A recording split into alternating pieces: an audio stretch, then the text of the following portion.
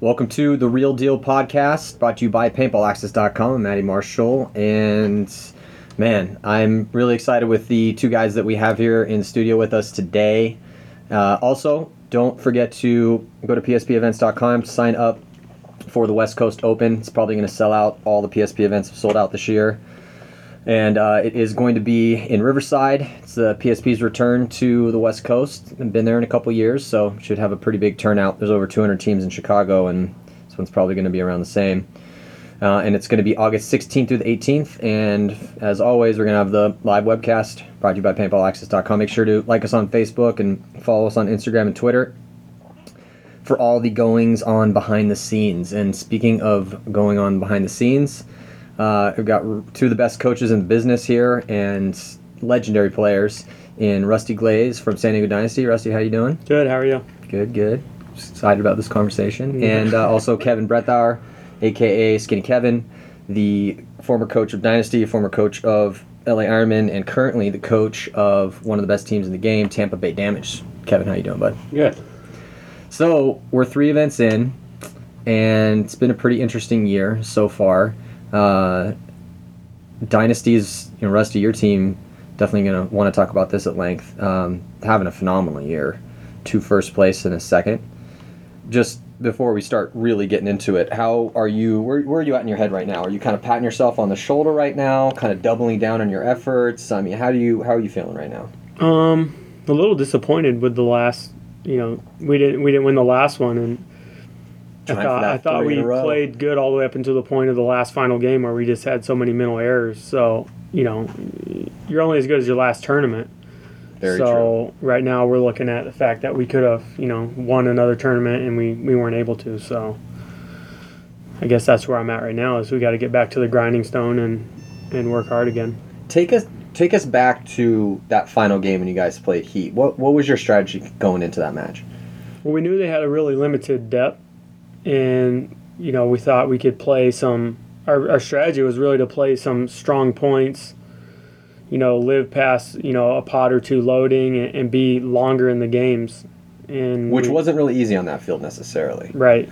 But we were able to do it, like during the tournament, we had a pretty good success of being alive and having the higher bodies. Mm-hmm.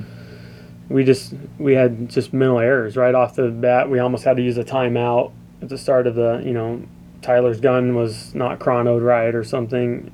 Didn't notice till 30 seconds, so I'm running back, and just a lot of little things started happening. People went out and made mistakes, made moves too fast. When we said hold back and wait, people didn't. And you guys went down some points early and then finally started to mount a comeback. It actually looked like it was never you guys never really truly threatened, but you threatened enough to make it slightly interesting there towards the end. What were you saying to the guys when it was starting to go bad in the beginning? It was really in the first 10 seconds of each point is where we really kind of tossed those points away. Yeah. And then, it was hard because you want to hang on to certain points where, like, it's even bodies, but they're not doing much. So it's like, do you blow it, not blow it? Then your guys don't finish that point, and it's a long point. Mm-hmm. I know we had a long point in there that kind of killed our time, where it was like even bodies. But if you're already down points, it's hard to say on an even body point to just throw that one away. Yeah. Because you're hoping the guys can muster the win and bring the points back together.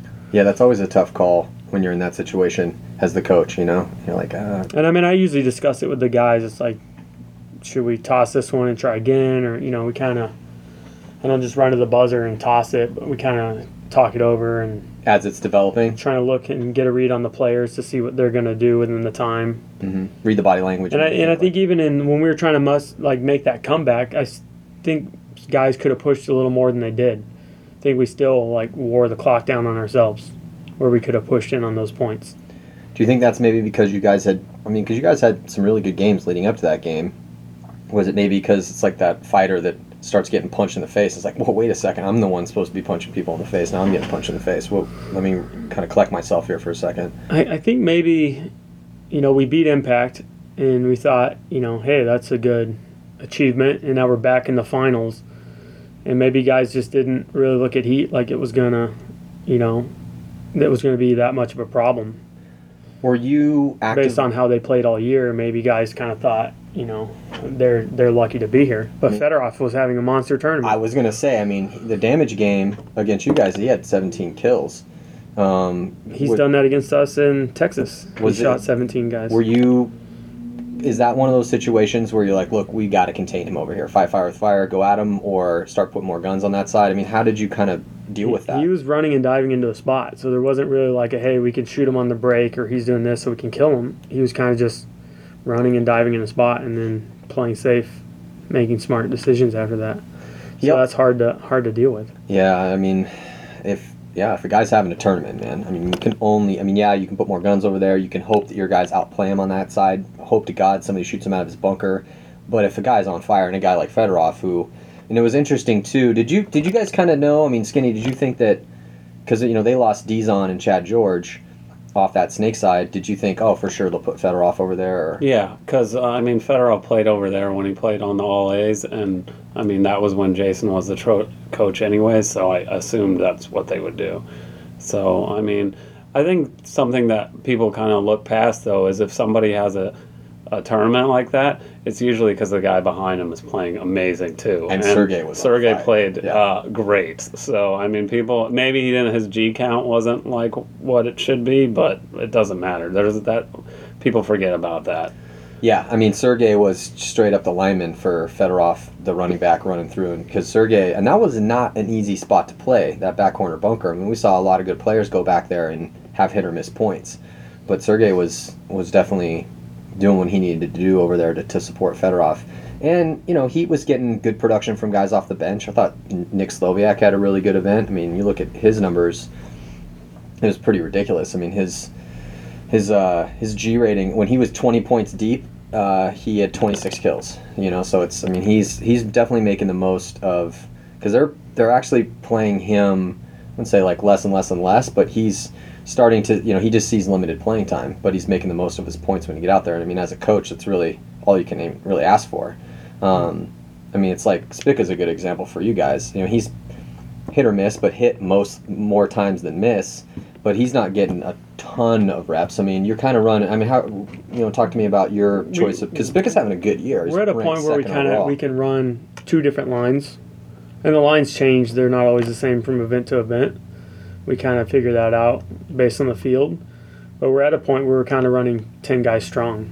Mm-hmm. So, which is a rarity these days. But the only times the reps will get messed up based on if we get penalties or not, or if we're in a go play situation. Mm-hmm. That's when the lines change out. So then it's hard to keep track of that. If you get a major, then you go back to lines, and you get a major again.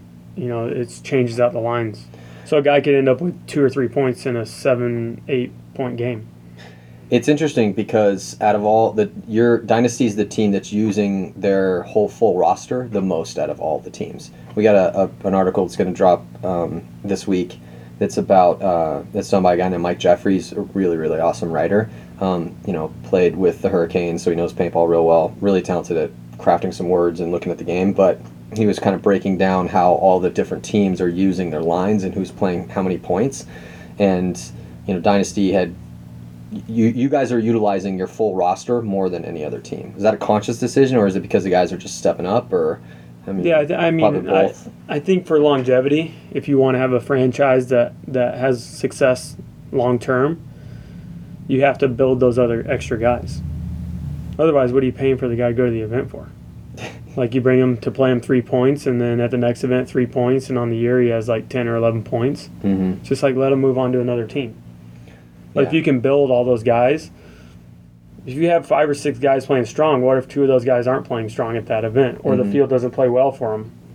Then you have these other guys you haven't really given a chance. Yeah. But if you have 10 guys, then maybe you'll have 7 that are playing super strong. Well, let's talk about a guy. I want to talk about Kyle Spica because you both have intimate knowledge of Spica. Kevin, you coached him last year for the past 2 seasons, actually, right? Yeah. Yeah, and then you have him this year, and I've watched him play every point that he's played, and I know we're all buddies with Kyle, but it was just it was cool to see a guy who had struggled mentally, I think, to believe in his own talent, and now, maybe you guys can enlighten me because you've been closer to him on that level in game, in situations. I mean, Skinny, I don't know, what do you think? I mean, you started with him, like, for the past 2 seasons, he had some great games, some great points, and some other times where it just looked tentative and was getting shot out of his spot, trying to figure out what he wanted to do next, and then another game he'd go out and play really well. I think he plays in a volatile spot, like being like a snake guy. Absolutely. So you're always going to be like a little up and down no matter what. Like, I mean, you're going to have one game where you shoot 3 people, and the next game you get shot off the break, and I think he's starting to finally learn that that's just a balance that you have to deal with. Like, I mean that takes some time, because like it's frustrating, and he's very emotional and driven, and so he wants to do his best every time, and it's just sometimes that's not possible. Like, it happens. Yeah, we sat down with I did an interview with Danny Park, who I think is having a good year for the Ironman. What do you guys? I thought he played fantastic in Chicago. Yeah. Like, he played really not as much, but in Chicago, like, he played really well, I thought. And this is only his 5th pro tournament ever, and he didn't pick up a gun pretty much between 2009 and 2013 until Marcelo gave him a call and was like, "Hey, we're putting the band back together. You know, all the old school Aftermath guys are gonna be playing this year on the Ironman. We got Pitts, we got Mouse. You know, I'm coming back. Like, let's make a run at a championship with the homies." And Park was like, "Man, I haven't touched a gun in forever, but I really want to play," because he finally had got his life situated. We graduated school, got a job with his buddy's dad's accounting firm, and they let him have all the time off he wants for paintball. And he's like, "Well, maybe I can go get a divisional practice in before I come in and actually like try out." And Marcel was like, "No, I just come out." And he actually had a good tryout, made the team. But I mean, to me, he's playing like he's been there for a long time. I think that's a pretty cool story. Like, I think he's playing pretty solid for them. But that is it. But when I was talking to him in that interview, he was very kind of like zen-like in his approach to what he's got to do out there. He's like, "Man, I'm like, well, what mindset are you bringing to your position?" He's like, "When I go out there, anything that's periphery, anything that is not anything that doesn't have to do with what I need to do in that snake, I don't think about that stuff. And I'm really, really focused on what I need to do to achieve my goal and achieve my job." And I think we're seeing that out of him this year. But he could be one of the really, it could be an awesome. I mean, he's already an awesome snake player, but this is his 5th pro event, and he really hadn't played much paintball for the past 5 years. Like, that's or past 4 years, it's pretty crazy. But with Spica, I don't know. I think it's he had a really good event, the first event. Been sharing a lot of time with Alex, but it's just cool to see him finally. He's ranked 2nd overall. He's having a really good year. You guys have won 2 tournaments, take 2nd in another one. I think it's just a really cool success story. Yeah, I realize his potential. What we've worked a lot with, pairing him with Alex, is another snake guy, and they can share information. I mean, Alex has a just years of being in the snake, and he has plenty of that he could share with Kyle, and he's been sharing all year long. But a big thing he's learned is patience. And not every field's going to be where you can explode down the field.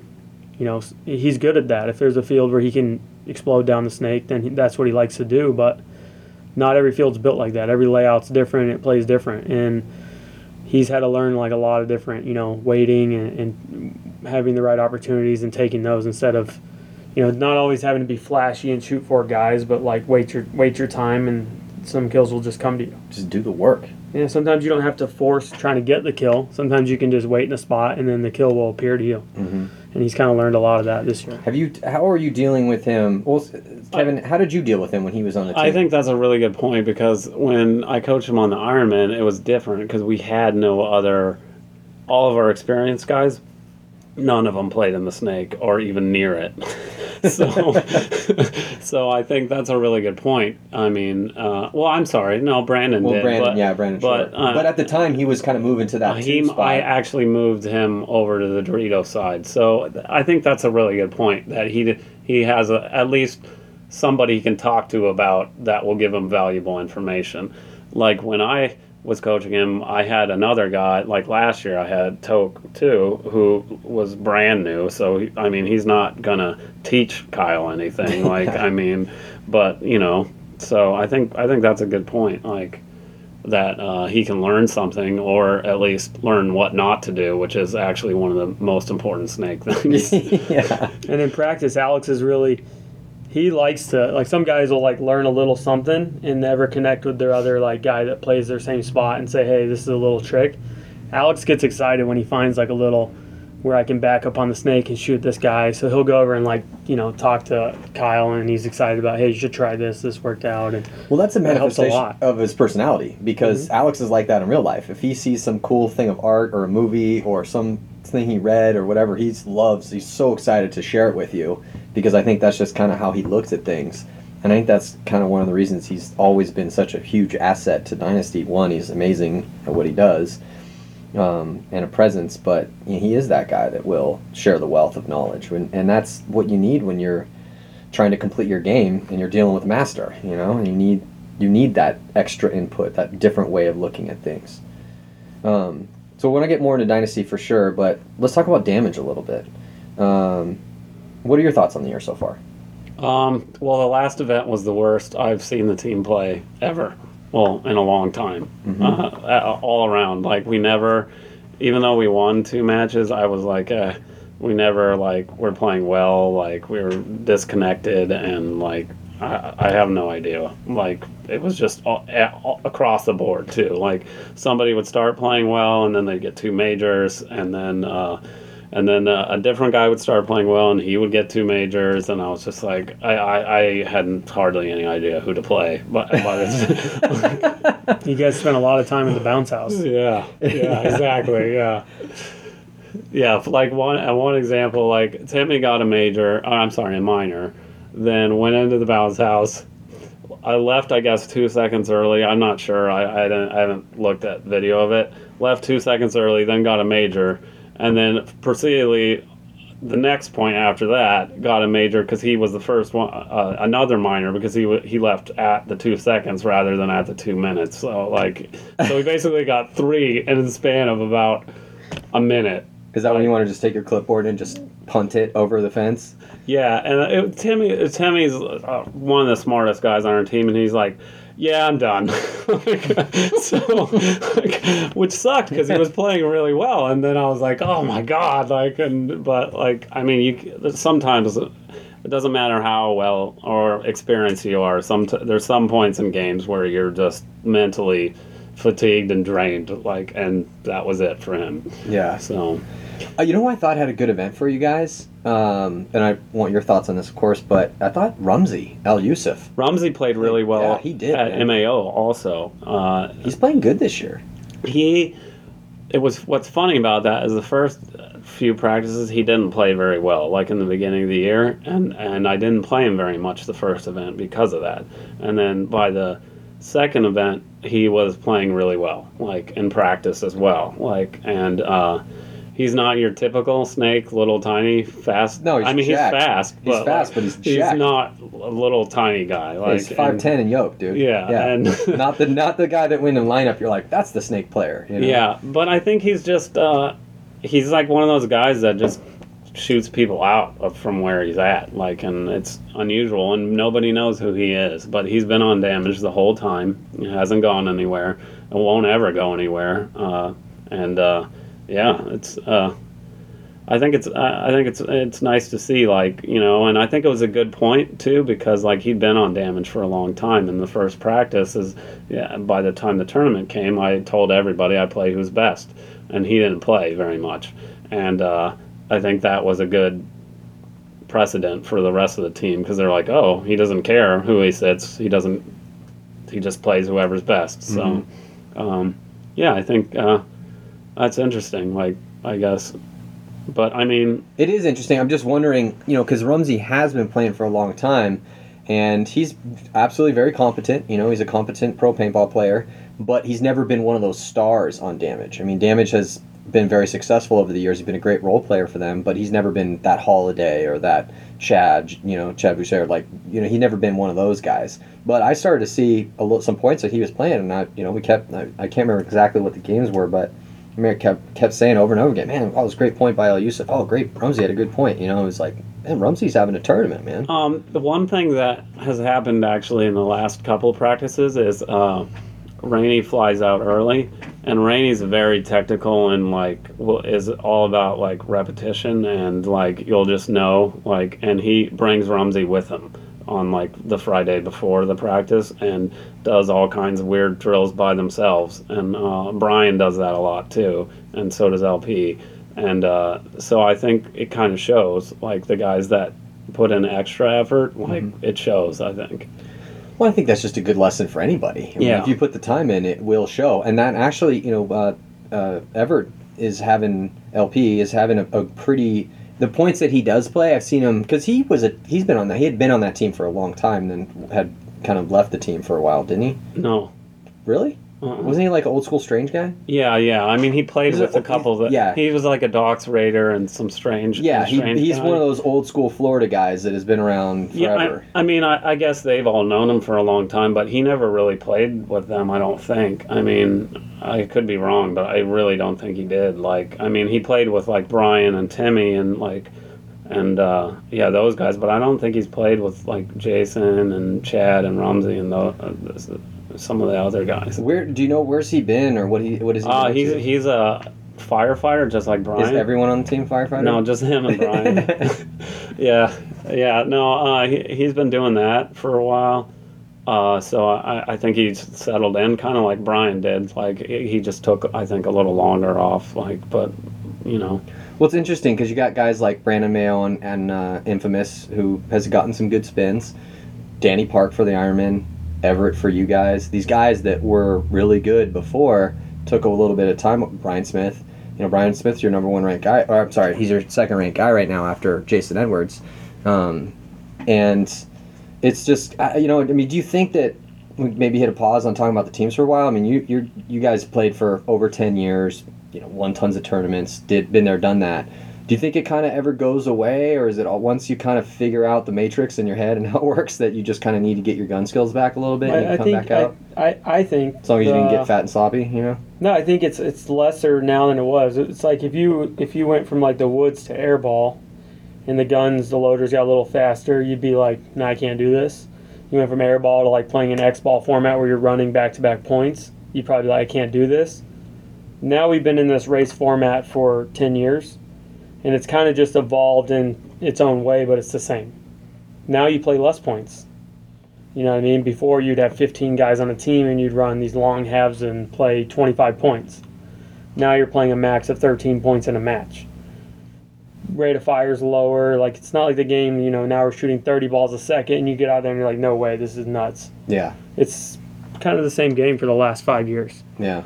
The chain on the point counts moved a little bit, but other than that, yeah, it's so these guys are coming back, and it's kind of the same. Same guns are almost all the same. They all have eyes. They all have loaders that can keep up. The strategy is similar. Equipment's like level, so it's not like you're on a sponsored team that's getting like hammered by this other team because they have the greatest weapons. Well, I think it also might have something to do with the fact that because we talk about these younger guys that.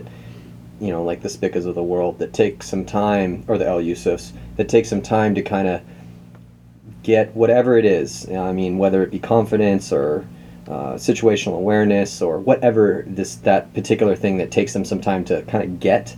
But then they get that, and then now they're playing at that level, that mysterious level that is like the top pro guys, and whatever within the context of a point, of a game, of a tournament. But then you get these guys that were great players before that step away for a little bit, that come back, like Brian Smith or any of the guys we're talking about, and they're still at that level. So do you think it's kind of one of those things that when you master that mental, because paintball is so mental. I mean, even the worst team in the Challengers division, technically speaking, isn't light years away from the best team in the Champions division. I mean, what do you guys think about the whole mental versus physical element of the paintball? I mean, it obviously takes some bit of physical. Like, if I was going to go play again, I'd probably have to start running and not be fat.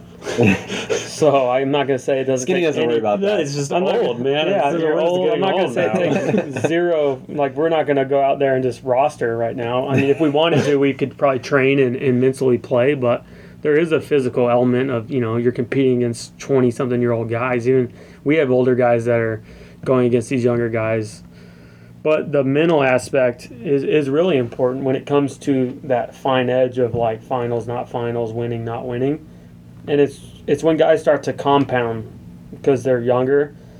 They add on to the points. Okay, this is the finals, so this happens. They add on too many compound elements in the mentality of like, if I make this move, I could lose the whole thing. Like, you start compounding what, like, simple things are.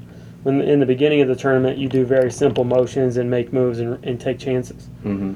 When you're younger and you don't know, you start to, like, add these different things. The crowd swells and gets bigger. Like, you start to add all these extra elements onto your mental. Yeah. Well, it almost goes back to maybe that, I think that's one of the reasons that Park is doing well for the Ironman this year, is that, that interview is going to be up pretty soon, probably by the time you guys hear this, but it was just interesting to sit there across from Park and listen to him be just straight face, like, yeah, man, when that point starts, I let all that stuff go, and I am directly focused on my job, what I need to do.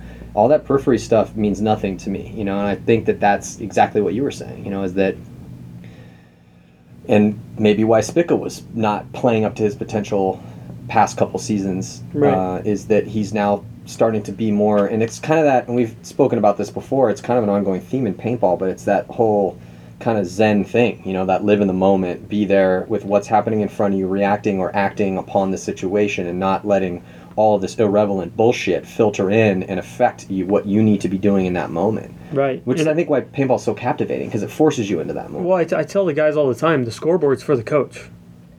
That's for me to make decisions on what we need to do. It's not for a player to look up and think, oh, we're up, so I'll do this. Oh, we're down, we have no chance. Like, those are all mental compounds that you're adding to what's right in front of you, and that's the point that you're breaking out against 5 guys. Mm-hmm. And you need, most times you need to win that point. Yeah, What happens after the break, like, okay, we can grind this time off and win the match, that's after the break. But you can't, as a player, you can't add all those elements. That's for the coach to make decisions. That's a good point. It's almost kind of like you need to filter the inconsequential variables. It's like, and that almost is kind of what experience is in a lot of ways. Mm-hmm. Yeah, guy's been there enough times that he knows, hey, that's irrelevant, because I've been in this where I've, like, came back from being up, or I've been up and went back down. They've been in enough times to, like, know when they look up, they're not adding too many things to it. Mm-hmm. What do you think, Skinny? Yeah, I mean, you've been in a lot of big games. You were one of those guys for Dynasty for a lot of times. Like, you made your career off being one of those guys that was, able to perform in pressure situations, pull off big games, be in the moment.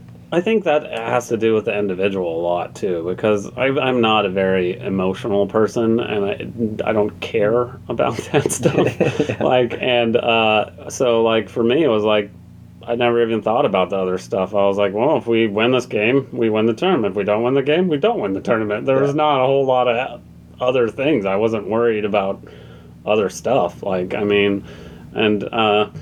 When people do, I don't even get it. And sometimes there's, like, on Damage, it's pretty interesting because there's nobody that, like, we don't have some chant or thing.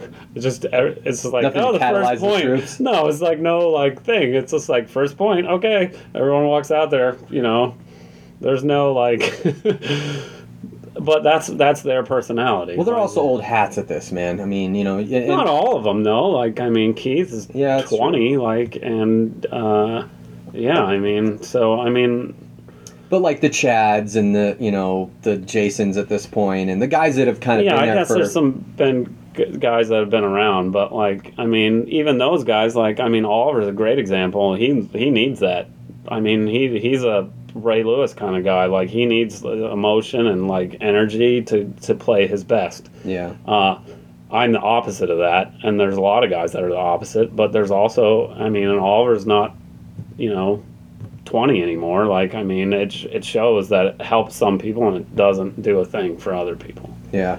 I remember when I was playing, like, because Davey was... He would pretend like he was unemotional because he'd be all solitary and doing his thing, but then he'd come in the huddle and MF motherfuck everybody and just go crazy, and, like, but then when people, we'd be slapping each other, getting ready to go, and then, you hit him in the stomach, just be like, don't hit me, like, dude, just knock the wind out of me, don't hit me before games, come on, man, I'm doing my own thing over here. But everyone's different, Everyone definitely has to get into that moment in their own way, and I think that's kind of interesting, though, as from a coaching perspective, because you got to deal with all these personalities and figure out, okay, well, like, you can go to, like, it's like, I love Carl Markowski, because you remember Hot Carl, who actually played with Chicago Aftershock, at the event. I don't know if you guys knew that. Yeah, I saw him walking the field and said hi to him. Fastest man I've ever seen play the game, but not super mentally tough when he was young, so when he was 21, 22, he was incredibly talented, but you kind of had to coddle him a little bit, where you could go up to Nicky and be like, you suck, you're terrible right now, I need you to pick it up. I can't believe that's the game you're going to bring to this game right now, like, get your shit together. Whereas, that's going to get Nicky up, whereas you say that to somebody else, that will destroy him, so it's like, how do you guys handle that as a coach?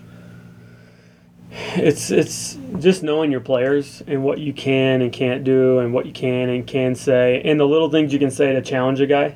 Yeah. Like where Ryan in Dallas was playing almost like a ton of points because they were running 9 guys because Short was hurt. Mm-hmm. And he was running like back-to-backs all the time. And I remember like one time he was like pumping air and sweat's like dripping off his face and he just looked rugged, like his harness was out of place. And I'm like trying to turn him. I'm like, dude, are you gonna make it out there? Can you go? I don't think you can. Dude, I'll be out there. Fine, I'll be out there. I'll do it. Yeah. But that's the little things you can get away with saying to certain guys. Mm-hmm. Whereas one guy would probably, he doesn't think I can make it. But like you can get away with challenging guys in a fun way sometimes, and it's just knowing your guys and what you can say to them. Mm-hmm. Yeah, I think Rusty's right. You have to learn your guys, and that takes some time. Like for me, especially, like I've had to learn all these new guys. But second place twice in a row, right out the gate, is pretty good for you, though. Yeah, but like if I had another year, it certainly wouldn't hurt me. But it's also good when you know when you can trust your guys. Like some guys will play 3 points and they'll be like, I'm not going to be at 100% the 4th point. I'll sit this one, and they'll tell you that. And that's something too. Like it goes both ways. Sometimes it's not always the most valuable to play every freaking point. If you can't ever give your coach input, like if you're just coming into the pits just jamming pods in, and then walking out there again, you're missing information.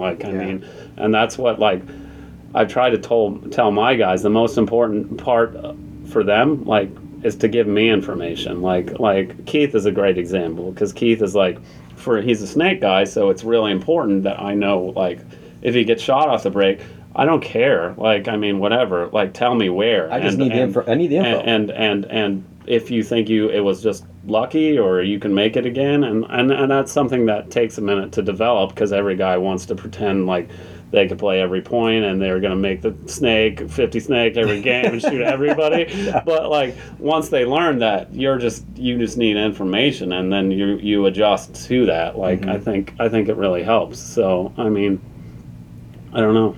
Yeah, it's a good point because sometimes it could be, say you have a couple of your best guys, but you never get to spend any time with them. Sometimes I like when Ryan's off the field and we talk about things that's happening out there. Which isn't very often, to be honest. He's in the jungle, so he has good ideas of what's happening, and I can help make adjustments. We could talk about the other squad that's playing. He says, hey, you need to tell this guy to do this. This is what I'm doing that's working. And then when that line comes off, I say, hey, this is what Ryan's doing. You need to try this. Yeah. Having that opportunity is pretty helpful. Who do you think is the most intense personality-wise on Damage? What do you mean by intense? Well, I don't know. Whatever you think that is. I'm just wondering, who is the most excitable guy? Is there a guy that's the yeller in the pit? Every team has the yeller in the pit, and everyone's got the quiet dude that doesn't say anything, and every team is there's these archetypes that aren't always necessarily there, but they're there a lot. This Damage is a really weird team. It's not like any other, because I played on a couple teams and coached a couple teams. Damage is weird. There are such unique personalities from top to bottom. From the Rumsies, all who I'd say is I don't even know how to describe it, but there's from that end all the way to the other end, which would probably be a Brian or Temmie. It's just strange. But they all have their own. They all fit in their own way, and they all fit in together. But it's different. It's not like a normal. There's not a guy an Oliver guy or I can't think of any, or a Nicky guy. That's all that kind of. There's none of that. There's no super hype Nicky Cuba. There's no guy. Old veteran guy that's more important than the other ones. There's no it's and they're so versatile too. I would have to say that my team's probably the fastest team in paintball. Like, I mean, from top to bottom, like, our team is fast. Yeah, like, team is pretty fast. So even your like quote unquote our slowest guys. are, well, I mean, even them. Like, I don't even know who it is, but it might be Rainey. But but Rainey's not. He's slow. even gone to the snake on the Yeah, break. I've So seen- it's yeah, like, so- so it's like, you know, it's strange because it's so odd, and they all have their own. It's not like what you were talking about, like how there's like the young guy and the old guy and the guy that's the hype guy. It's a totally different architecture. Maybe that's part of their magic, man. I mean, they're one of the most successful teams of the past 5 years. Yeah. You know, I mean, they've won championships and won 3 events in a row before, and I mean, they've done a lot of pretty amazing feats for a team. But that, you know, every team's different. It kind of mixed together. Was it kind of like a who on your teams helps out the most as far as, you know, organization and like coming up with game plans, and who's the most proactive on that side of things?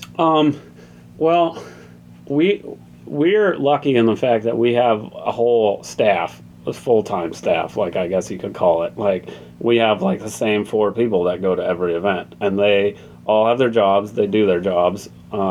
Like, Joey is extremely helpful in all of the management, taking care of kind of stuff that people forget how important it is. Like, that guy didn't get a flight to go here. You'd be surprised how many times that happens. Or, we forgot him at the airport. Like, yeah. I mean, like... Or we should have got 5 rooms, but we ended up getting 4 rooms. Yeah, just little exactly. Stuff. Like little things like that, I don't have to worry about at all. I mean, I don't think Rusty does either, but a lot of other teams, like when I was on the Ironman and coaching, I was like, oh my gosh, like I had to worry about everything. Like, and that takes away from you, you know, worrying about your job. Like, but I'm fortunate that I have Joey that helps do all that kind of stuff, and Dylan and Pops do everything in the pits. I don't have to do a thing other than carrying my backpack to the pits. That's it. Like, and I worry about the plays and the players, and that's it. Like, I don't worry about it. But what about, like, you know how you guys are walking the field and some guys are more vocal than others as far as like, I see this lane, and like, what do you think about this play? Or, I mean, is there anyone that kind of stands out on the team? Or is it kind of a super group effort? Or because like I know in Dynasty, like obviously Ryan and Alex are very vocal as far as game plans are concerned. I would say doing this forever. I would say Yosh is too, though. Oh, of course. Mean, like, but the core guys, you know, like the Oliver, Yosh, and I mean those are the guys. I have an interesting mix when it comes to like ideas and what to do. Is like Oliver's really on like the far right, creative. Yeah. Like somehow just believes there's a move somewhere that's not. Yeah, it's like politics. It really is. And Ryan's like, on the other end that goes, no way. And then in practice, I'll go, yeah, Oliver, go for it. And then, like, he'll get destroyed, or he'll be like, I could do it if I do this. And sometimes he does figure out. And Ryan's like, why do you let him do some of that stuff? And I go, because if I say no and I don't let him do those things, he'll always believe in his head that was there. And then he'll try it at the tournament. Right, and then he might try it at the tournament. Pull an audible. Yeah. But I let him explore. We're up, shit, I don't care. We're up 3 points. I'm pulling that audible. Yeah, like for example, Chad on Damage, I honestly believe he just likes running. Like, there's times it looks like he likes to run. He just likes. He's like, yeah. And now I have a system with him that I tell him before the game of what number I want him to play at. Like a 10 is like a 20 second point. The reins. Just go. Yeah, just start running. Like, and do whatever you want. Sharpen the spurs running. Up and do it. And and then like a 3 is like, oh, we got a major, let's burn that off, like kind of thing. So he has a number system now. So because like sometimes like it's hard to. He'll be like, well, how do you want me to play? Like in the beginning of the year, I didn't know him as well, and I didn't understand like how he worked exactly all the way. And now we kind of have that understanding. So Oliver's kind of the same. He wants to drop the hammer every time. Yeah. He was like, let me go up to the X. Let me like run up to their thing and let me do this. I'm like, all right, win me a couple points and then I'll let you do whatever you want. We kind of have to like, rein him back. You can't. But he wants to go out and just like be fierce every time. Yeah. That's in his heart, man. He's always been like that. He's always been that like. When he puts when he goes out there to play paintball, he lets the demon out, man, and that's part of that's in his spirit, dude. That's just how he plays the game. It's one of the reasons he is the player he is. Whereas a guy like Ryan never really makes mistakes. Like up until the last event, and I watched every point that Ryan played this year, maybe 1 or 2 mistakes all year long as far as stuff that he could have done differently. He did finally look mortal out there a couple points at that event. How did you handle that at all? Is that something you just kind of let him do it? I mean, when it's a guy like Ryan, I guess you kind of just let him do his thing, you know, but... He gets in he's just good. Yeah, he's really good. good. I played with a lot of guys, and I played with him last year, and coaching him, he's money in the bank. He's just one of those guys. He has a high consistency level, and he has a high intensity level of competing. Like, he gets mad at other guys when they mess up simple stuff. He doesn't get mad if a guy, like, you know, makes a mistake in a certain way, but if guys, like, do really dumb stuff where they could have been in the point and they just blow it, that's when he kind of gets mad, and he drives guys to be a little more competitive, and he just plays at a certain level. Yeah. And it's consistent. And then but he's a finesse player. He is a finesse player. For other guys, like, I'd say him and Oliver can both play everywhere, but Oliver is more brutal, and Ryan's more of a finesse player. Yeah. Though every time Ryan gets the chance to be the one, I saw it last year, seen it this year, he dominates up there. You know, like Ryan could, if things were way different and we like somewhere in another universe, Ryan is the first attacker for a really good paintball team on the snake side of the field, just dominating people. Yeah, that's somewhere in the multiverse that's happening. He has that ability, and in practice sometimes, you know, we play everyone everywhere in practice, and he dominates in those spots, and he goes up there with authority. But he's so good at shooting on the break. He's so good at closing games and positioning and being in the right places to finish. Well, and that's the difference. Is like people are like, you could play Oliver in the one on the Dorito side. You could do this and do that. But it's like, yeah, I could do that. But Blake Yarber's not ready developmentally to play back behind him or play in the back center or shoot on the break. Spica's not coming to the back middle. So it's not that these guys can't go to the front because, you know, they can. It's because the other guys can't swap positions yet. And it's a team sport. You got to have guys that can do certain roles, and when you have a guy like Ryan to play that insert mid 2 role, that second guy to go, well, dude, I mean, you really can't find many other guys that are that good at playing that role, because that's a complicated role to play. You know, and every team is a little bit more. Some have more fluid styles on who goes where on what side, because. You know, like sometimes on the Ironman, for instance, you know, Goldman will be the one. He'll be the first attacker, and then sometimes Mike's running him out to the back corner. You know, so... And you could kind of go down the list to all those different guys and be like, okay, they play best in this situation, or, you know, they play pretty good here, but not as good as they play in this position. But as a coach, you're the guys that have to make those calls, you know, on the fly a lot of the times, too. Do you guys pull... I mean, is it super methodical as far as your play calling? Okay, this happens and I call this play, or is it a little bit more touch and go? Or because I mean, probably a lot of guys out there that either play on teams or kind of are wondering about that. You know, I mean, how does that work? I think there's, like, exactly what he said. There are a billion variables. Like, I mean, so and even layout's a huge variation of what you'll play call. Layouts, like how guys did in practice, where they played best in practice, which guys are playing well, like, I mean, who you're playing against that you just watched. Like, I mean, there's a million variables. Well, so a good example was at MAO, like, I carried around the notebook. I don't even remember opening it. We had one game plan. That was it. And it was all based on, there was only usually one back guy that was shooting. We just try to figure out which way he was shooting. And that would position, if he's shooting at the Dorito side, then you go to the corner. If he's shooting at the snake side, the Dorito guys can go further. The game plan was flexible. It was an audible within 10 seconds of, like, calling where that guy was shooting. That was the game plan. We had no other, that was it. And an overall game plan was, like, we obviously sat on teams and didn't make any mistakes. Yeah. But, like, Dallas, we would lay out, here's what we're going to do. MAO, it totally changed. It was based on the field layout. Yeah. And then we had a couple plays in the last event, but it all varies on what the field's going to present and how many. Some fields are creative. You can have, like, 6 nice plans. Some fields, you know, 2 plans is all you can get out of it, really. What about this last one? The last one had a couple decent variations because you could go up the middle. So it offered, like, you could go up the middle on the snake side, on the Dorito side. You could push into the Dorito side. A little limited on the Dorito side because you couldn't squeeze a lot of bodies that way. But yeah, well, and also the snake was pretty dominant. Snake was dominant, so you wanted to put more bodies neglect it over there. Right. It at least send 2 guys over there, no matter what. But it it gave way to a couple different game plans. And then you got to, then those all change. You could play call against this team, and then I go play Kevin's team, and those aren't necessarily going to work, and the play order's not going to work. Now I got to look and it's so hard.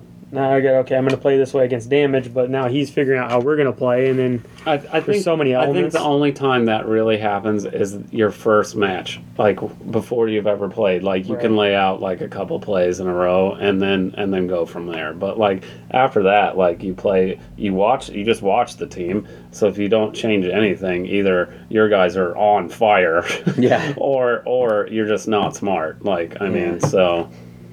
But I kind of pick a play order, and then I'll move that, though. So it's like we get to play 3, and it was go to the snake on the break, but based on what's happening or something, I could just pull that back and move it. So. Is that something is it completely contingent on what is happening out there, or do you sometimes get a feeling, is it kind of like, all right, well, I'm playing craps, and hasn't hit an 8 in a while, and I've been watching this game develop for the past 2 hours, and I really feel 8 right now, so I'm a double down on that. I do that, but I ask the guys. Yeah, sometimes the guys. I'll be like, "Do you want to go to the corner or the Dorito one?" And then the guy will be like, he'll say that, and I swear to God, like they instill some little confidence in them that they can make it. Like so, That's because interesting. And it's weird. Like some guys will have trouble making one spot, and other guys won't, and it's like. Why? Yeah. Nothing changed. That other one's farther. I don't understand. Yeah, like, and you're slower or you're faster. Like, why are you, like, I don't understand. Like, but it's like. It's funny like that. Sometimes Alex will be like, snake on the break? I'm like, no. Snake on the break? No. Snake on the break? All right. Yeah, go for it. yeah, like Ray will say that to me every once in a while. He'll be like, yeah, I'm going. And I'm like, okay.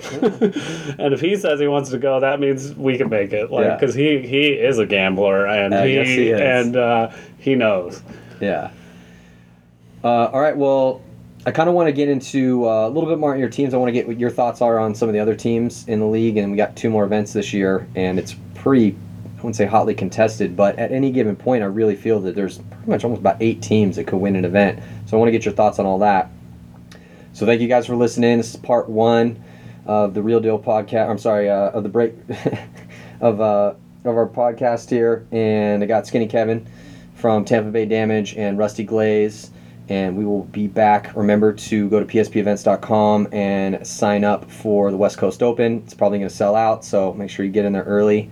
And it's going to be August 16th through the 18th at the A.V. Brown Sports Complex in Riverside. So if you're in the LA area, definitely want to get out there and check it out. So we will be back shortly.